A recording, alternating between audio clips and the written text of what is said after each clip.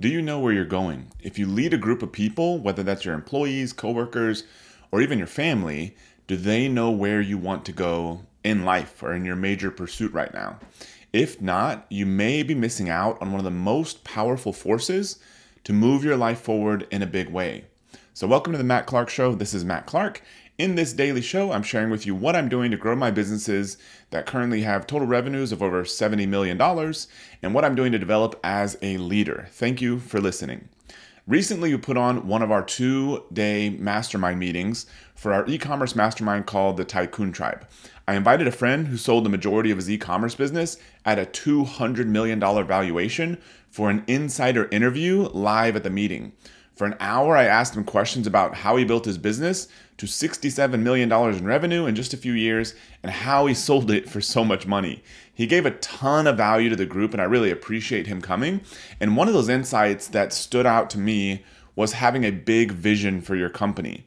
In the past, I could never really wrap my head around creating a vision for your company. I thought, at the time, I tried this over many years. I kept hearing people talking about it, but I was like, what the heck is a vision? I don't really get it. We just want to build the freaking company bigger. We want to do some good things, but we want a bigger company. That's what we're after. More revenue, more profits, more customers, hopefully make a bigger impact. And that was basically it. Yet, despite my stubbornness, again and again and again, the people that worked for me seemed to desperately want a clear vision. They wanted to know, where are we going and why are we going there? And because I think in some level, and I just read this in a book, it was actually Keith Cunningham's The Road Less Stupid. I believe it was in that book. And he was saying that people in general, they want to be successful at their jobs. And so it's going to be hard for them to be successful if they don't know where the whole machine is going. Now, some people just don't care, but a lot of people, I think, at least at first, want to be successful. And so letting them know where is this whole thing going is incredibly important, but it just took me forever for this to sink in. So, I guess in part, I wasn't really clear on the value of having a vision at all. I figured we just wanted to build the company while doing some good things. And, when talking to employees, we pay you for do the work. We try to treat you well. I mean, what else is needed here? I don't really get it.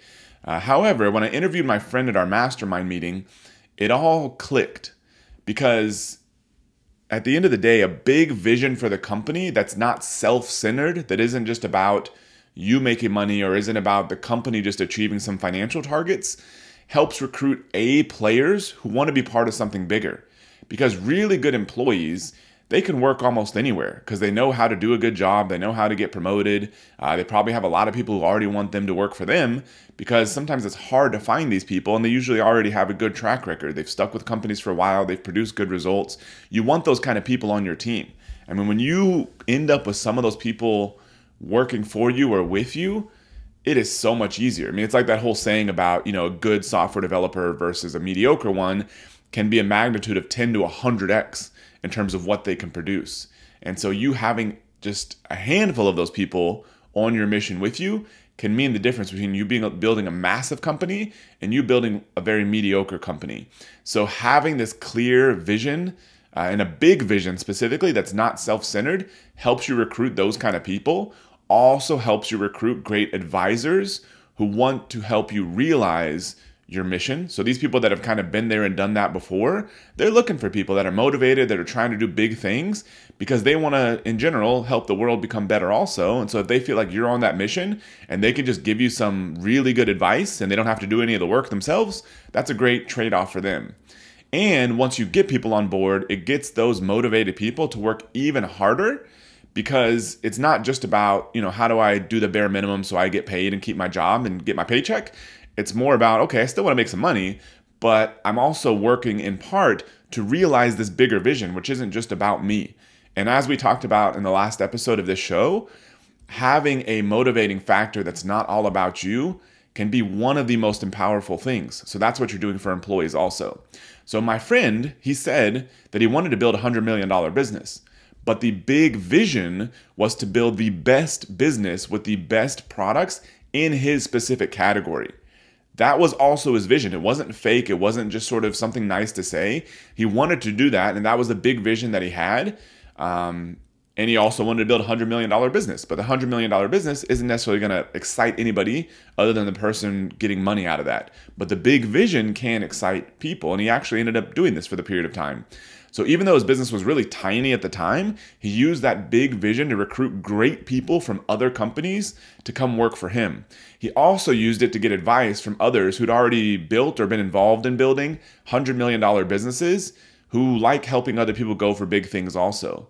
Now, if his only goal was to build a $100 million business, that's not going to inspire many people. It's not necessarily bad. I mean, making money is fine. You know, what you do with the money, I guess, is what becomes good or bad. But making the money is fine. It's just 100% self-centered. And so if you want to recruit these great people to work with you or work for you, or help you or advise you, their response is going to be like, if all you want to do is make a $100 million business, it's going to be, good, fantastic, good for you. How much do I get paid if you get there? Because if all we're talking about is money, that's all I care about also. So here's what I think the strategy is, because I'm working on this right now for our companies, which is part of this daily show.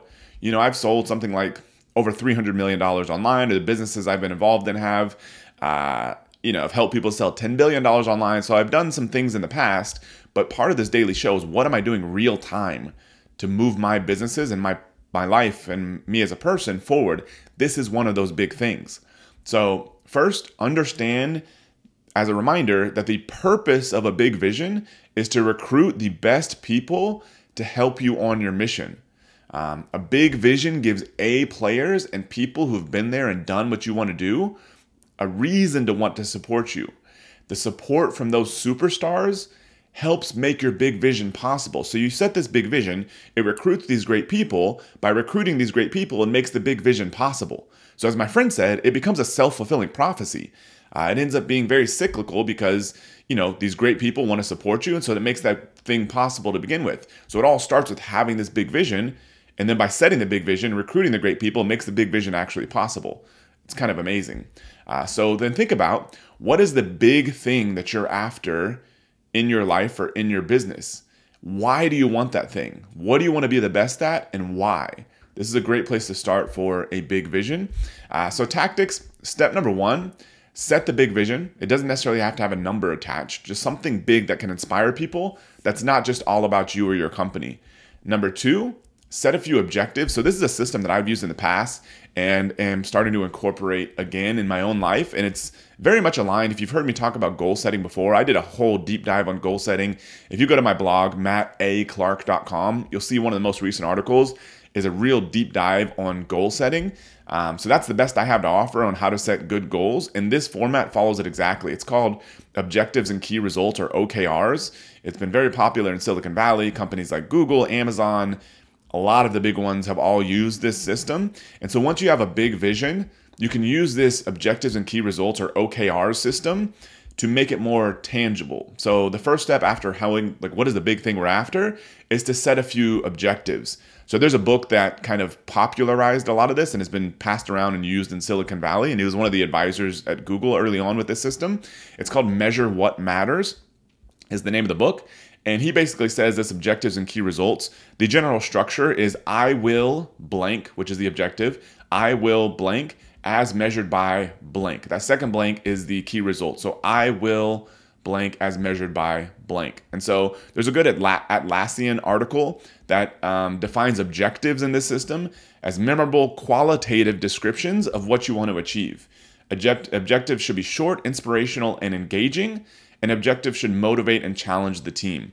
And so the way that I've always seen objectives, because I've been familiar with the system for, I don't know, at least maybe up to 10 years now, is that objectives are kind of that hard to measure thing that you're after. Like, what is it that you want to achieve? Because in most goal setting, there's always a trade-off between what is the emotional kind of less clear thing that you want, but you really want, but then how do you use that without making it so fluffy that you never know if you actually achieve it? You need some hard numbers behind this thing.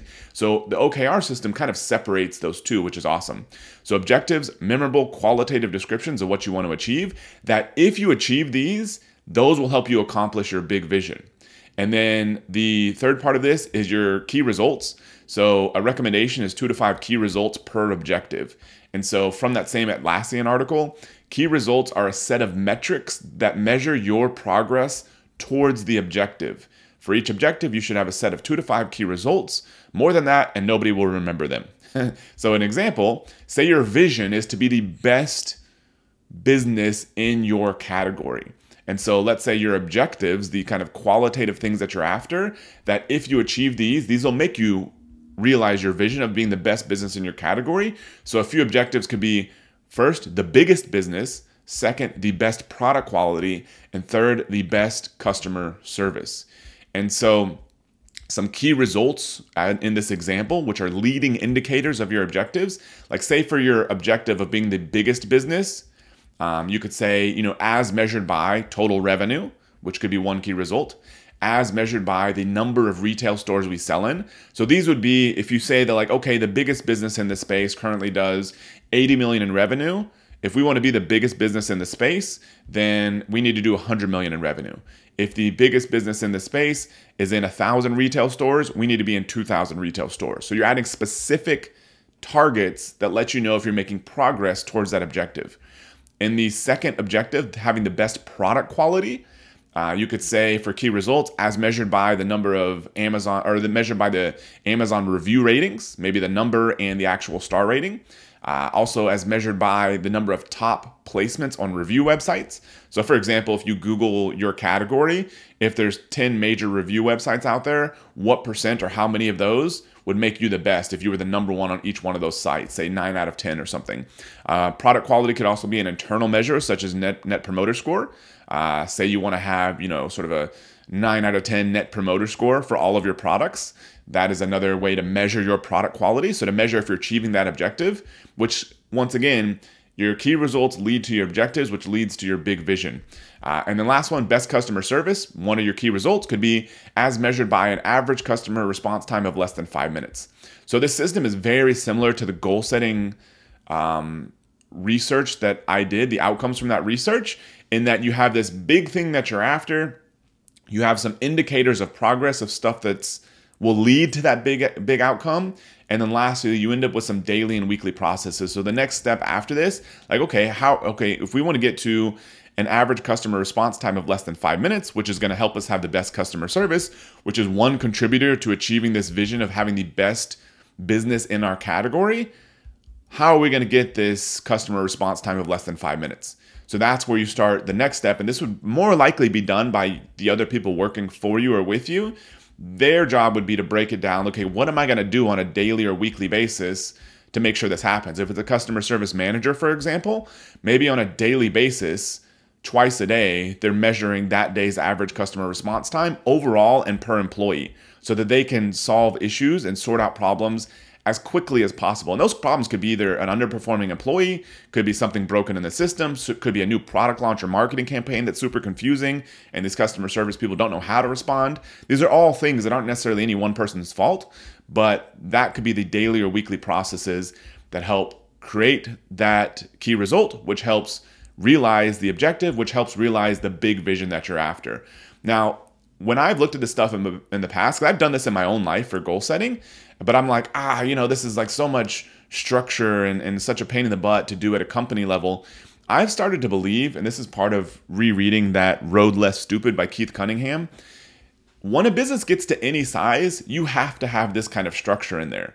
It doesn't mean you need 52 layers of approval. I mean, Amazon has become a massive business, in part by implementing this structure, but also in part by trying to retain some startup-like feel. They try to create small teams within the bigger teams that are somewhat autonomous and that all kind of end up flowing up to the bigger team, which flows up eventually to the CEO, which in the past was Jeff Bezos. But those teams need to have decision-making authority and autonomy. That's how to prevent some of the bureaucracy. But overall, the whole business would have never been built. Any business of any size is never going to be built without some of this structure in place. You just can't manage that many people. And so I think this is almost, I've started to believe, a necessity in businesses of any size. It's not just a nice to have. There ends up just being too many people doing too many things.